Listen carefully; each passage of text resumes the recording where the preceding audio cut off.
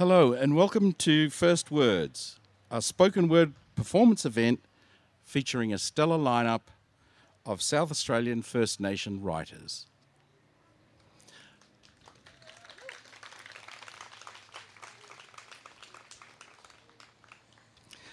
I would like to acknowledge that we are gathering on Kaurna country, and I pay my respects to Kaurna elders past and present and elders here today. My name is Eduardo Crismani, and I'll be hosting this session. I grew up on Kaurna country, but my heritage is Wiradjuri. I'm a filmmaker, musician, and writer, and I'm the coordinator of the South Australian First Nation Writers Group. This event features an incredible array of celebrated award-winning poets and some of the best emerging voices from our local community, and has been supported by our friends in Writers SA. To begin, I welcome one of Australia's most renowned poets, Ali Cobham Eckermann. In 2013, I'll just give you a bit of a bio on Ali and then we can, yes. In 2013, Ali Cobham Eckermann won the Kenneth Slessor Prize and Book of the Year New South Wales for Ruby Moonlight. In 2014, she attended the International Writing Program in Iowa City. She received a Wyndham Campbell Award for Poetry from Yale University in 2017 and was awarded a Literature Fellowship by the Australia Council for the Arts in 2018. Ali Cobham Eckermann.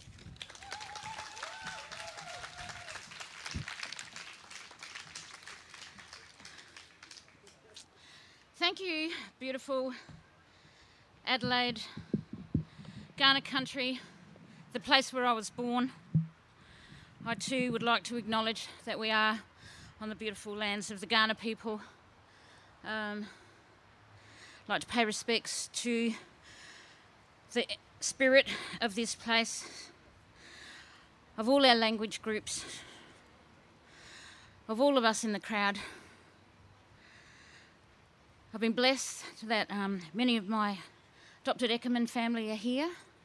Some of my primary school teachers are here. It's been a wonderful journey. And I always feel a little overcome because it's well received in this state where I've lived most of my life. And that keeps alive my hope that things are changing. A whisper arrives. 2,000 or more. Did you hear it? That bomb, the torture of red sand turning green, the anguish of earth turned to glass. Did you hear it? 2,000 or more. Yams cremated inside the earth, poison trapped in glass like a museum. Did you hear it? 2,000 or more. Tears we cried for our land, for the fear you gave us, for the sickness and the dying. 2,000 years of memory here. 2,000 or more. Peaceful place, this place. Happy place till you come with your bombs. You stole our happiness with your poison ways. You stole our stories. 2,000 or more. Our people gone missing. Did you hear it? Where's my grandfather? You seen him? Where's my daughter? You seen her? Mummy, you seen my mum? Dad? 2,000 or more. Times I asked for truth. Do you know where they are? 2,000 or more. Trees dead with arms to the sky. All the birds missing. No bird song here. Just stillness. Like a funeral. 2,000 or more. A whisper arrives. Did you hear it? It sounds like glass.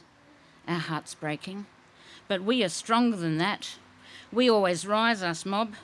2,000 or more. You can't break us. We are not glass. We are people. 2,000 2,000 or more. Our spirits come together.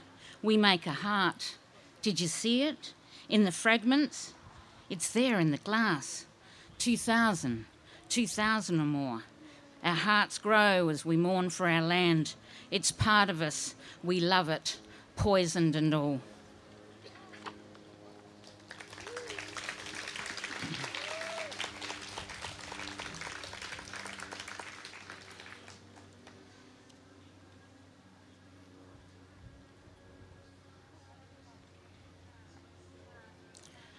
There was movement in the station, for the word had been passed down that the nation would not regret another day.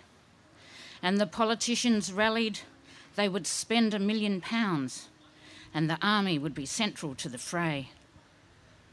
All the clever thinking by the nation's highest men was rushed through legislation overnight. For the black man must be punished for his dirty, evil ways, so little children can sleep safe at night. There was Howard at the forefront as he gathered up the reins, the old man with eyebrows made of steel. There were few who could deny him, now his mind was made up. He would command the army right where they must go. And Malbrough so easily came down to lend a hand. His conviction could only be admired. For never shall a child be raped while the intervention stands, and every perpetrator will be found. Throughout the Northern Territory, the army did abound, and camouflage was the colour of the day. All the men are guilty of such horrible abuse, although the many perpetrators were never found. Oh, these blackies are a cheeky lot. They won't tell us where they are. And there was anger in his quick, impatient mind. And he found a man to lie about the dangers to the kids, and the media broadcast it across the land. But still the search was empty, so Brough stripped back cultural laws, because the secrecy of rape will never do. And anyone who questioned him would be stranded in a day, because nature insists that rape must end. And all the First Nations people on this land did question why this punishment had come. We love our wives and kids, and we aim to keep them safe. And this secrecy, you say, is but a lie. Malbrough and Johnny Howard lost the vote, and many prime ministers have continued the ideal. A slow decline of First Nations rights continues every term, and the slander of our men is now set firm. And now another question is rising about the rape of a girl, and the secrecy is now in the news. It's the politicians lying now in newspapers and on screens, but the face of that rapist remains unseen. Can we send the army into Canberra to help us find the truth so the healing of the young girl can begin? And can the army keep the workplace safe for all our girls to shine without the risk of workplace rape? And can the army strip away the rights of lying politicians now, the ones who always cry for truth? Because the promise of a nation that can live without regret should be mirrored in the white man now.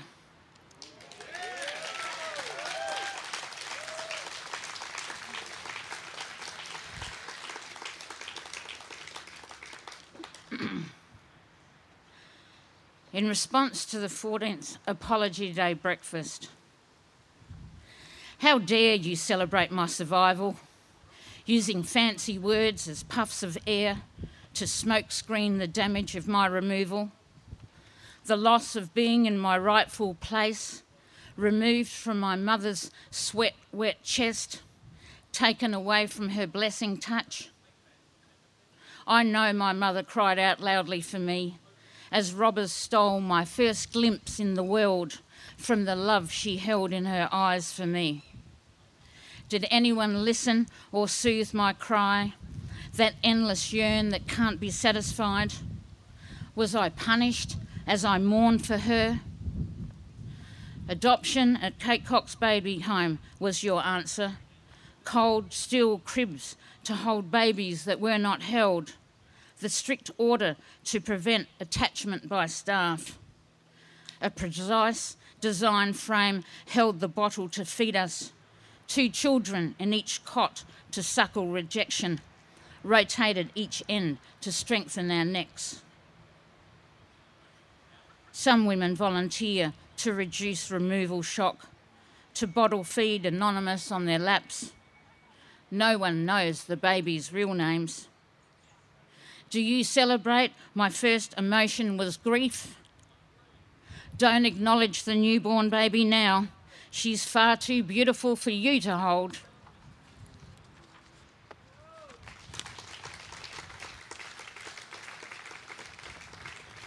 I want everyone here to consider that the Department of Child Protection is sponsoring the Apology Day breakfast. Not once did they mention the name removal. The removal of our children is still happening. We have people working in hospitals and care facilities who have to suffer watching our children still being removed. It's a smokescreen to make us get used to child removal, and I'm asking people to start boycotting the Apology Day breakfast because it's bullshit.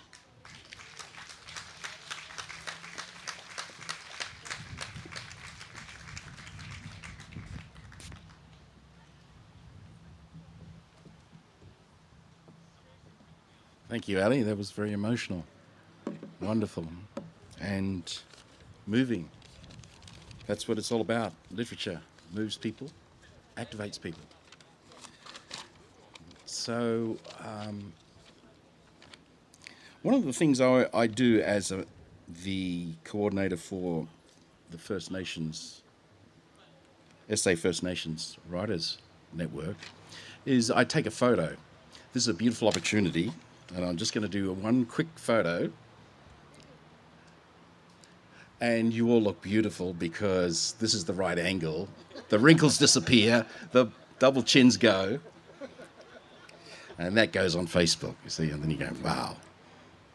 All right, so next is Celestine Rowe, is a Pintubi Luritja woman originating from Papunya, Northern Territory, from a long line of musicians and artists. Celestine has travelled around Australia performing spoken word, sharing political, uplifting and inspiring words. Celestine Rowe.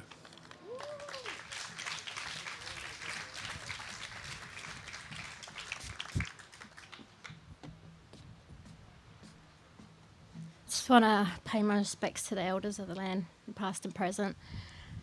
I've got several short poems to read. Global companies don't care about environment, they're flat out destroying it, then replacing it, acting like saviours, when in fact the damage they've caused can't be replaced. Once it's started, it's hard to retract, like the gammon stuff that exits their mouth, like they actually care for environment over money. That was one.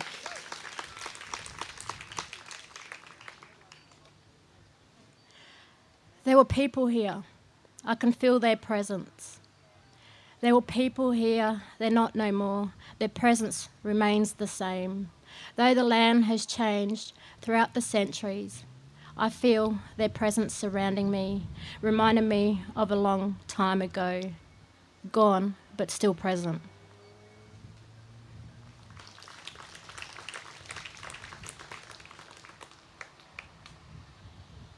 So where I live at home, I've got trees in my back, like not in my backyard, next door, and they're the same trees that we got out bush. So I wrote this poem about them. I like the stillness, I like the silence, the stillness in my room. My chair faces the trees and that sing to me in the wind.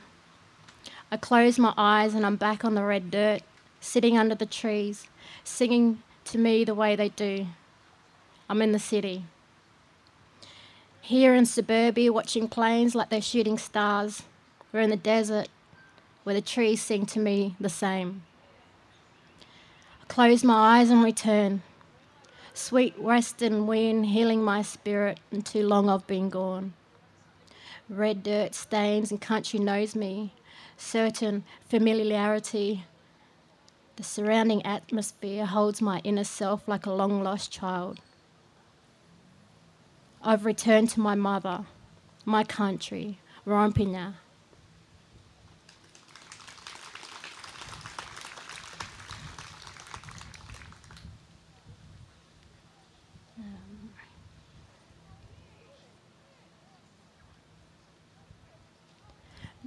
Reminders of country still stand today in places where cannot be touched.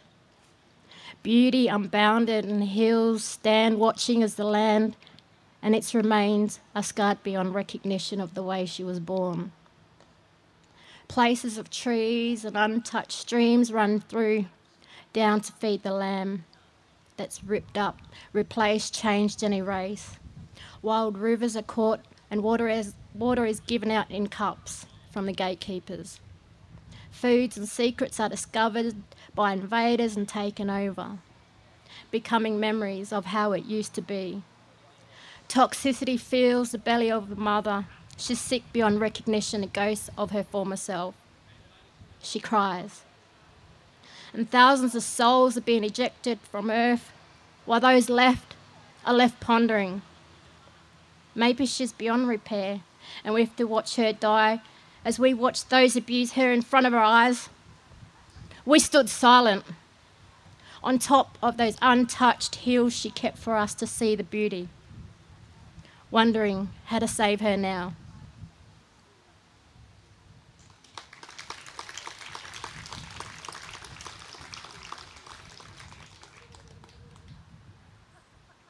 It's got a little us poem. It's a quick one about I first moved to the city and things that I could see. Wrote it in words in like little tiny. I love this city, creating creativeness. Words, they flow from the gutters to the tips of the high-rise buildings. Artistic alleyways among stenched of heaped up rubbish, discarded by the rich as they fill up their hunger and ego in restaurants of gold. Thank you.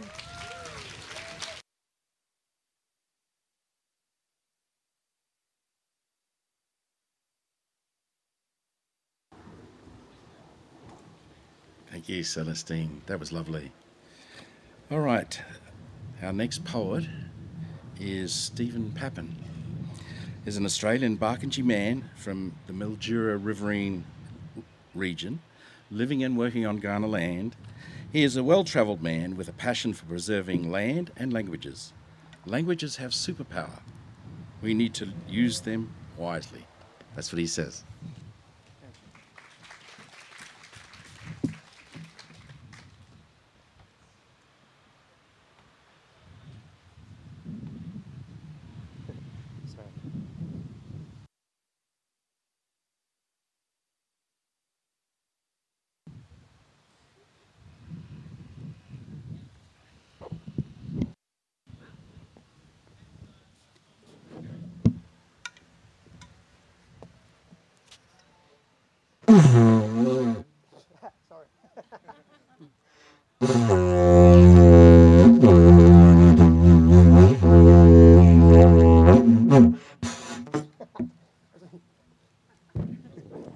Actually, today, let's not do the didge.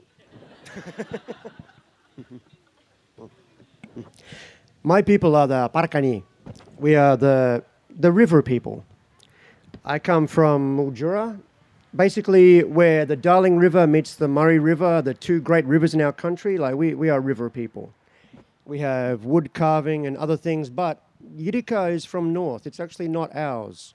My uncles learnt this because most of our peoples were all put together a while ago. And basically things change.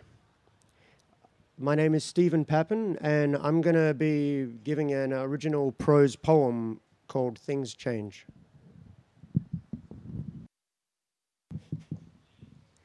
Too nervous. Usually I do play better.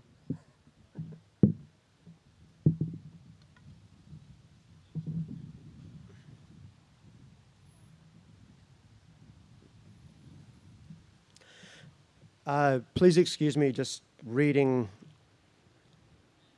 the introduction I'm going to read. I'm more of an introvert. Like I am so honored and blessed to be in front of you all, but oh my God. Thank you.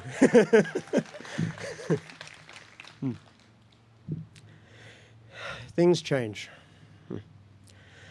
I used to think that people were a bed of flowers. A bed of flowers.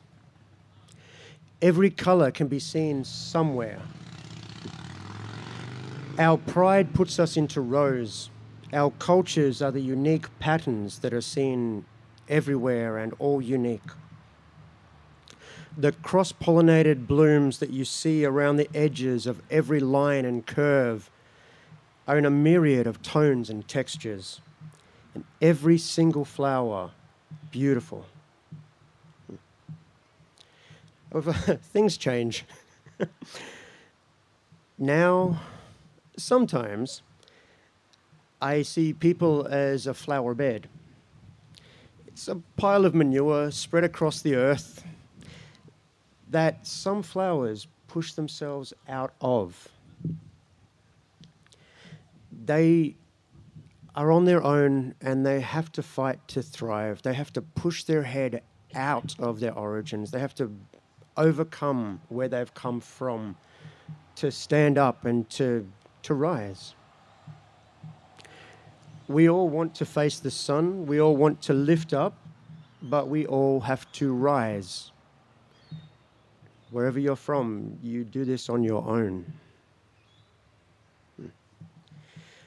My family tree, I do not come from a tree.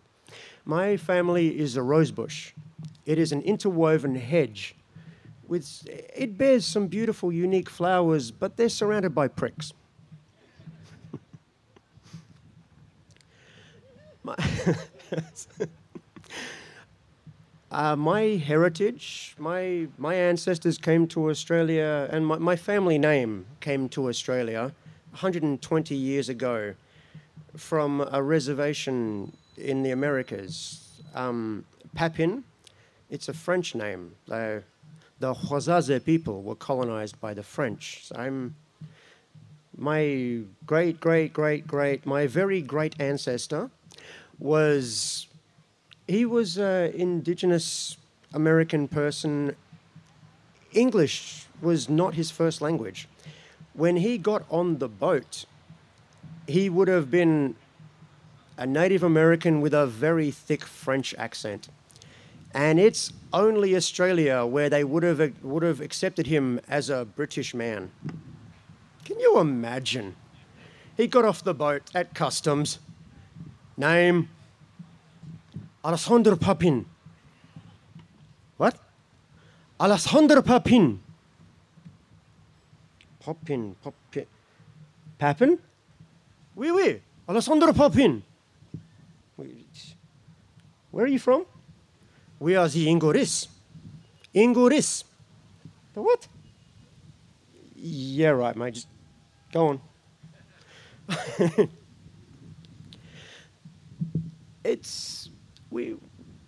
Things change. Apparently I'm British.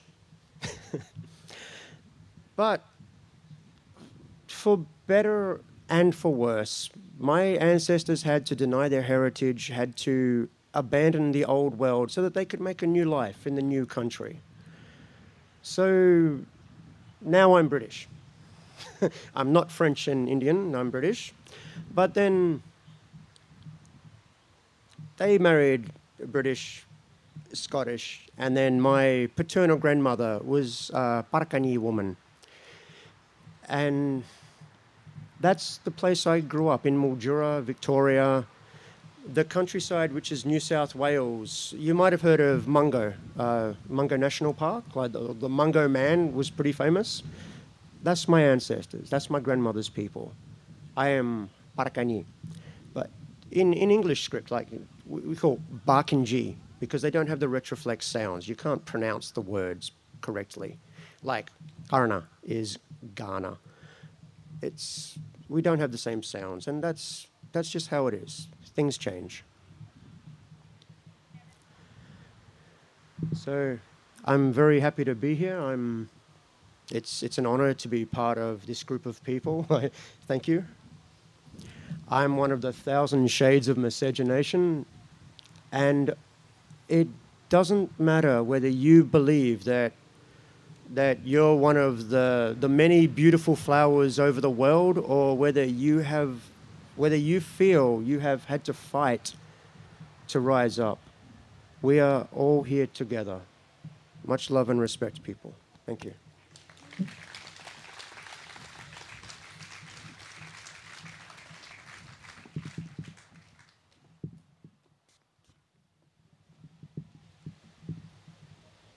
Wow, Steve. Beautiful. Thank you. All right, now, speaking of beautiful, Mandy Brown is Mandy is a Puramank Narangi senior woman who has been involved in poetry and short story writing since a child. Her involvement with the Atsi literary community is respected, and although largely unpublished, her works are in high demand for events around NAIDOC and Reconciliation Week, particularly in schools and community events as a preferred way of communicating and educating the wider community. Ladies and gentlemen, Mandy Brown.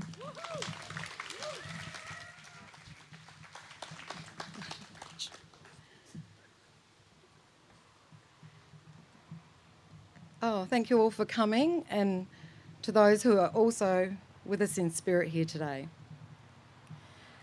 Not doing my Aboriginal poetry today, or so-called Aboriginal poetry. I'm reading other poems that I've written for other reasons, and the first two I wrote for a gentleman who has passed away now, Jacques Orthoff, who was an Austrian artist who did some wonderful impressionism of the Australian landscape, and I hadn't met him, but a friend rang me up and said, could you write some poetry to go with his art that he wants to take to an exhibition in Austria? And I did, and I wrote 5 poems for him, so these are 2 of them, but I asked him not to translate because I'm a big believer in lost in translation. So this one's about Uluru, and I had never been there. I have since. But from what Jacques was telling me over the phone, and never having met him or seen his artwork, just speaking to another artist, I could get the essence of Uluru, and this is what I wrote. An aged monolith spinster thirsts, shrouded in dusty red sheets, that camouflages the etchings of wrinkles which she proudly displays on ordinary days when the isobars are distanced like arch enemies and the sun forces electric heat on the Australian landscape. She waits, focusing her energy as if magnetised by essentially nothing and yet everything to that barren land.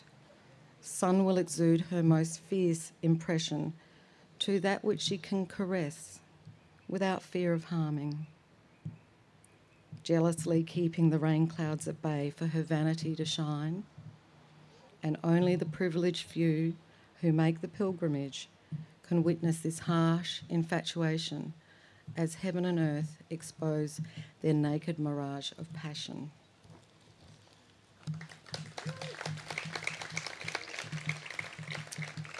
This one is about my favourite part of the landscape, the ocean.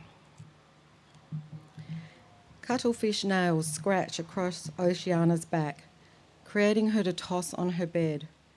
Casting off her jewellery, it litters the edge of her frilled duvet and picked up like trinkets for imaginative play by people who know the dreams of Neptune that lie in wait and prey on sad souls who walk its perimeter. Treasures deposited by a mass of blues and greys in alternating seasons, unwanted rejected shrapnel that once sustained life, gathered now in weathered palms, hustled home in car boots by folk with tingling skin and sandy toes. Reincarnate Oceana, a visual display tempting tactile notions reminiscences of childlike play return to me vividly as the scent of her envelops me.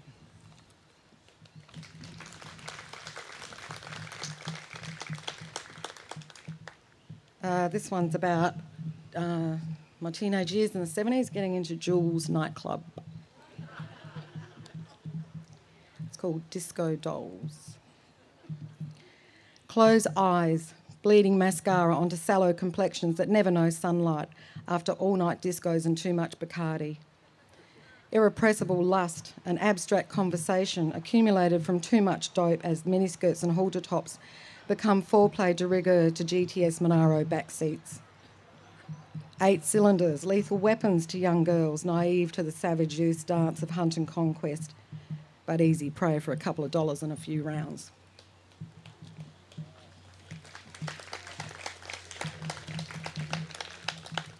This one's about domestic violence. Not domestic, pretty feral. Inane comments from monkey-trained checkout chicks with too much makeup and not enough sincerity. Rote manners, never expressing genuine concern. How are you today? As I look to the scanner instead of my bruised face. Too anonymous to bring sympathy, I walk off with the necessary Aspro in hand, with an unsure, have a nice day, shrilling to my eardrums. I ignore it, because I know I bloody well won't.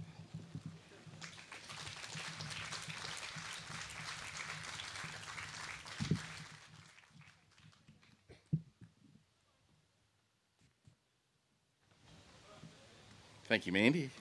Beautiful, funny, engaging, emotional. Awesome.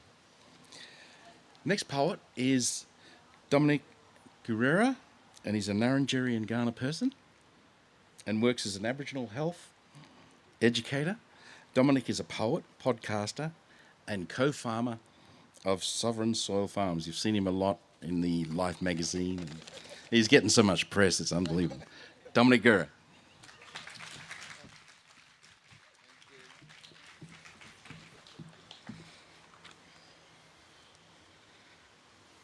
Thank you for gathering unlawfully on my land. It's often said that we as Aboriginal people live within two worlds. This is not true. We live in a state of colonisation. I was invited by a white person to come here today and welcome you to my country, but that won't be happening because, to be frank, you're not welcome. You've overstayed your self-imposed welcome, and we're fed up with you and your colony. We are fed up with your destructive and murdering ways. We've had enough. It's gone on for too long that even the land is rejecting you.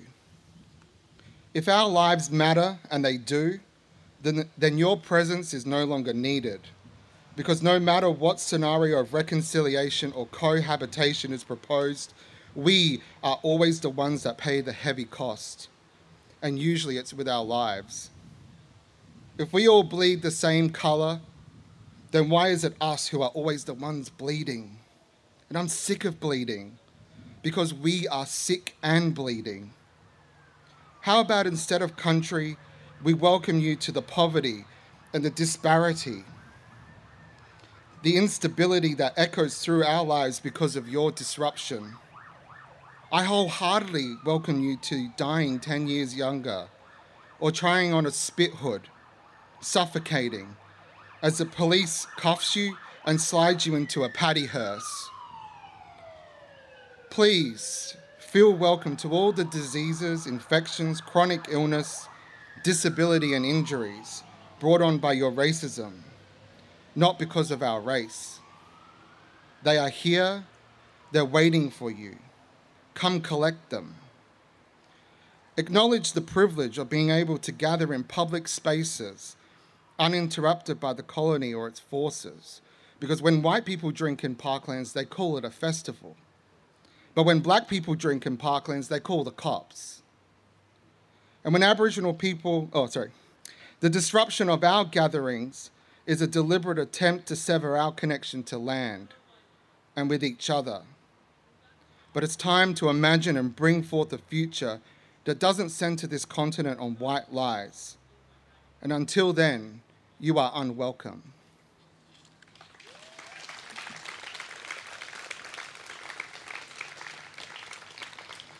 All right, this I don't really like audience participation, but I'm going to require of all the white people in the audience today. And so when I'm going to clap, and then I want you to clap with me, and when I go like this, I want you to stop. And you can count this as part of the rent that you owe Ghana Nation, but only for 1 week. All right. All right, hold on, the wind's blowing here.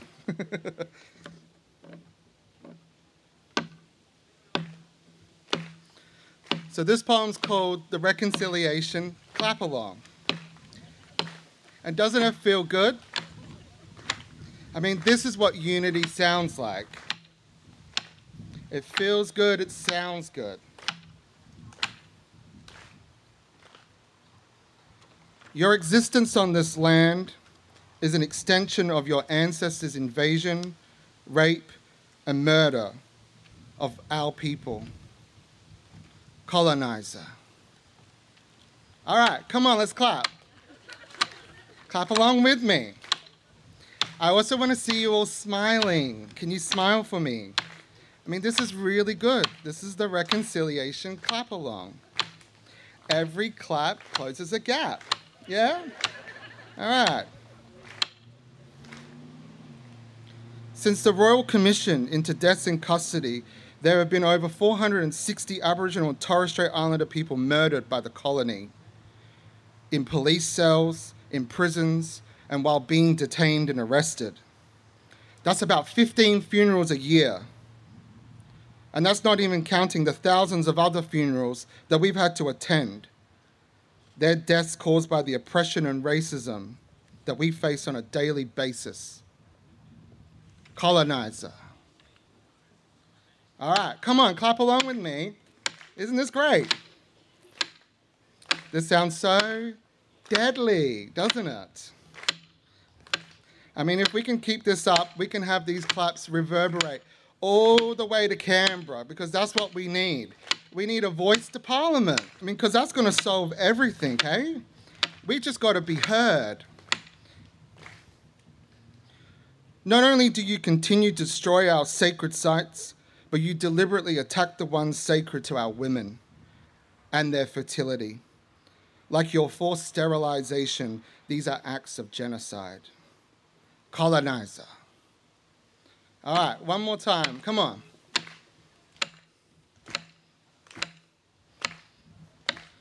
Colonizer, colonizer, colonizer, colonizer, colonizer, colonizer, colonizer, colonizer, colonizer. Thank you.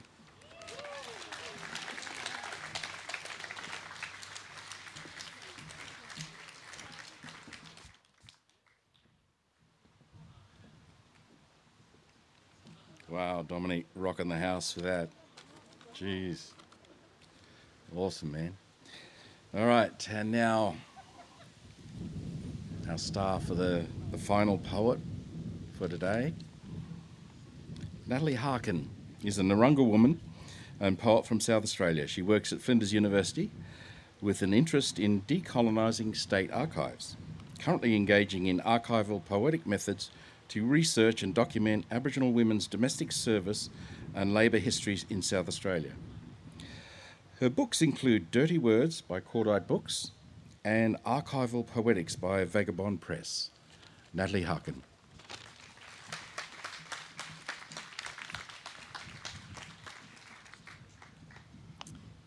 Thank you. Just also want to acknowledge beautiful Kaurna country. Our elders, past, present, emerging, all the children, beautiful children in the audience, my family. Also that this part of our country that we're standing on is a really important, sacred place for Kaurna people.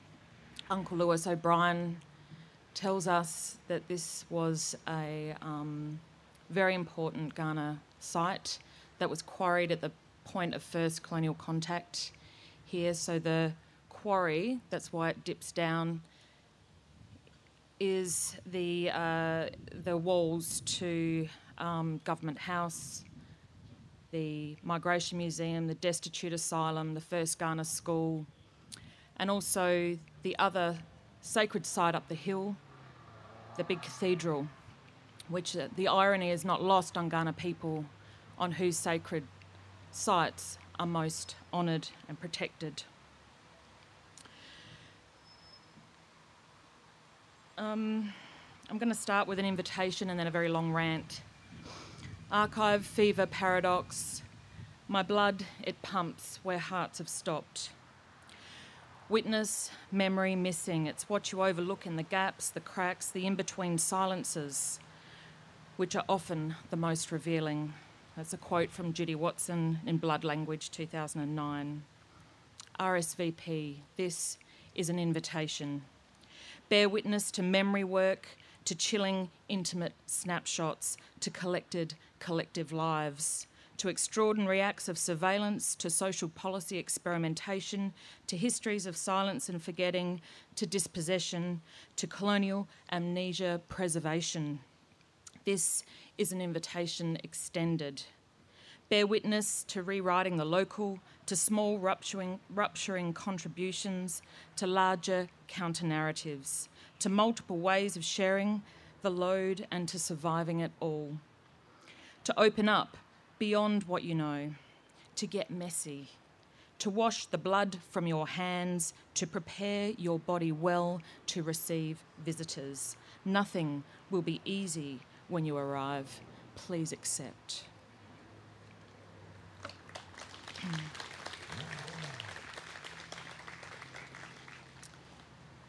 Dirty Words was written in 2015, and in 2020 I considered 5 years on, and I wondered how many more dirty words would it take to pen a dystopian cautionary tale for our children who are destined to remember today's leaders as negligent, bigoted and unhinged. What words could express the motivations of such leaders who proclaim a "How good is Australia" love for nation, a carefully crafted land of sweeping plains brand of love that would also poison our aquifers, condone unregulated water theft and justify corporate upriver wars for extractions and flows while parched horizons sear and warp in the sun? What words to fathom the reckless logic behind such a violent love that would frack, drill and extinguish protected lands for uranium, gas, oil and yield to Adani's offshore conglomerate, carbon-emitting, aquifer-draining, reef-dredging coal mine? For how good are Australians who are not afraid of coal? When the land is our body, what words could possibly carry the unrelenting grief, trauma and unwavering political will of traditional owners as whole mountains and plains and sacred sites continue to be sliced, carved, ignited to progress such a colossal, deep, wounding, open-cut mine? How many more dirty words would it take to overcome the force of fake news that sustains a perfect storm of colonising greed, corruption and human-induced climate change denialism? As our planet heats up and fire fronts intensify and sea levels rise, what words could shine vital light on vulnerable lives unseen, demeaned, and bear witness to their climate-induced flight? There are no words to fathom the slippery minds of those unconscionable leaders who plant colonising flags to conquer small island nations in the name of border protection, phosphate mining, military expansion, asylum seeker detention. These leaders gather at Pacific Island forums, enforce mock solutions to self-generated problems, offend their way through climate emergency negotiations and circumnavigate survival theory on a float of tall ships to grow Western economies while island homes ebb and flow to fade. They will continue to survive because many of their workers come here and pick our fruit. And then he laughs, time doesn't mean anything when you're about to have water lapping at your door. What words could respectfully hold space for country? Beloved lands, waters, spirits, skies, to carry culture and lore and epic beauty forward so future generations will know a once upon a time perfectly balanced, magnificent web of life. Such epic beauty under siege might best be conjured from the perspective of fish, small, spotted and swift, or giant elders of the deep, gliding strong and quiet, carving rivers as stories and stories as rivers, feeding and glistening and spawning new life. Old river redgums carrying centuries of stories lean in to witness as fish thrash wildly at their roots, chasing stagnant shallows through algal blooms toward a slow, gentle float. They rest, finally in their millions with layers of riverbank sediment transformed to hot, dried clay. The mighty old trees bearing floodwater stains recognise massacre and drop limbs under a weight of despair. As lifelines give way to a thirsty, greedy chain of water-thieving infrastructure, our elders seek reflections of home and weep. Their embodied and generous, wise counsel, scorned and rejected yet again, like an Uluru statement from the heart. And when corporate magnates undermine access to clean water as a fundamental human right, so domestic taps run putrid in shades of cloudy to black, what words sufficiently hold space for humanity? Such epic beauty under siege might also be conjured by a country town's public notice boil water alert. Water used for drinking or food preparation should be brought to a rolling boil to make it safe. Children should take bottled water or cool boiled water to school. Walgett, New South Wales. Children must avoid swallowing water or getting water up their nose when showering, bathing or playing with water. Oodnadatta, South Australia. Boiling the arsenic-poisoned town water will not make it safe to drink, and bottled water should be used for drinking, food preparation, making ice, cleaning teeth and gargling. Uralla, New South Wales. As the country burns bone dry and anxious remote communities on the climate crisis frontline shout loud to be heard, as they have done for centuries, governments create turbidity, bacteria, salinity market solutions through water carting, commercial water bottling, and desalination techno-fixing, so townships across the land might just stay afloat. While ministers for How Good is Australia continue to mine, dam, deny, the masses are stirring. Our children are thirsty and clever, and their collective rage will not be siphoned and contained as they take to the streets to rally hearts and minds, for these profit before planet leaders have declared war on their future, gifting a legacy of heavy burdens for small shoulders to carry. If pens are mightier than swords, what class action of words could further mobilise justice to carry their load and trigger rights-led action to hold such madness accountable? What lasting impression on the present-day record will raise compassionate leadership and transform such dystopian realities into peaceful, loving, healthy and hopeful futures? What words further honour sovereign knowledge holders who know what survival looks, feels, tastes like? Those who have protested for justice through cycles of trauma from the point of first colonial contact, who can intimately read country to restore balance for time immemorial. That is the legacy every child deserves. An infinity of words can lovingly dream the world anew, but these dirty words could never be enough. Thank you.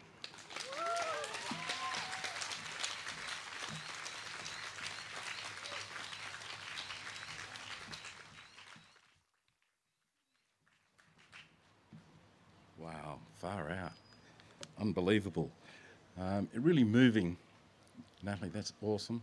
And I hope all of you hearing this helps you with the understanding, the power of first words, and us all having a voice and being able to speak. Would all the poets like to stand up in front of the stage so I can get everyone to say thank you? Please. Thank you for joining us today. Please thank all of our poets, Mandy Brown, Ali Cobby Eckerman, Natalie Harkin, Dominic Gura, Stephen Pappen, and Celestine Rowe. You are magnificent.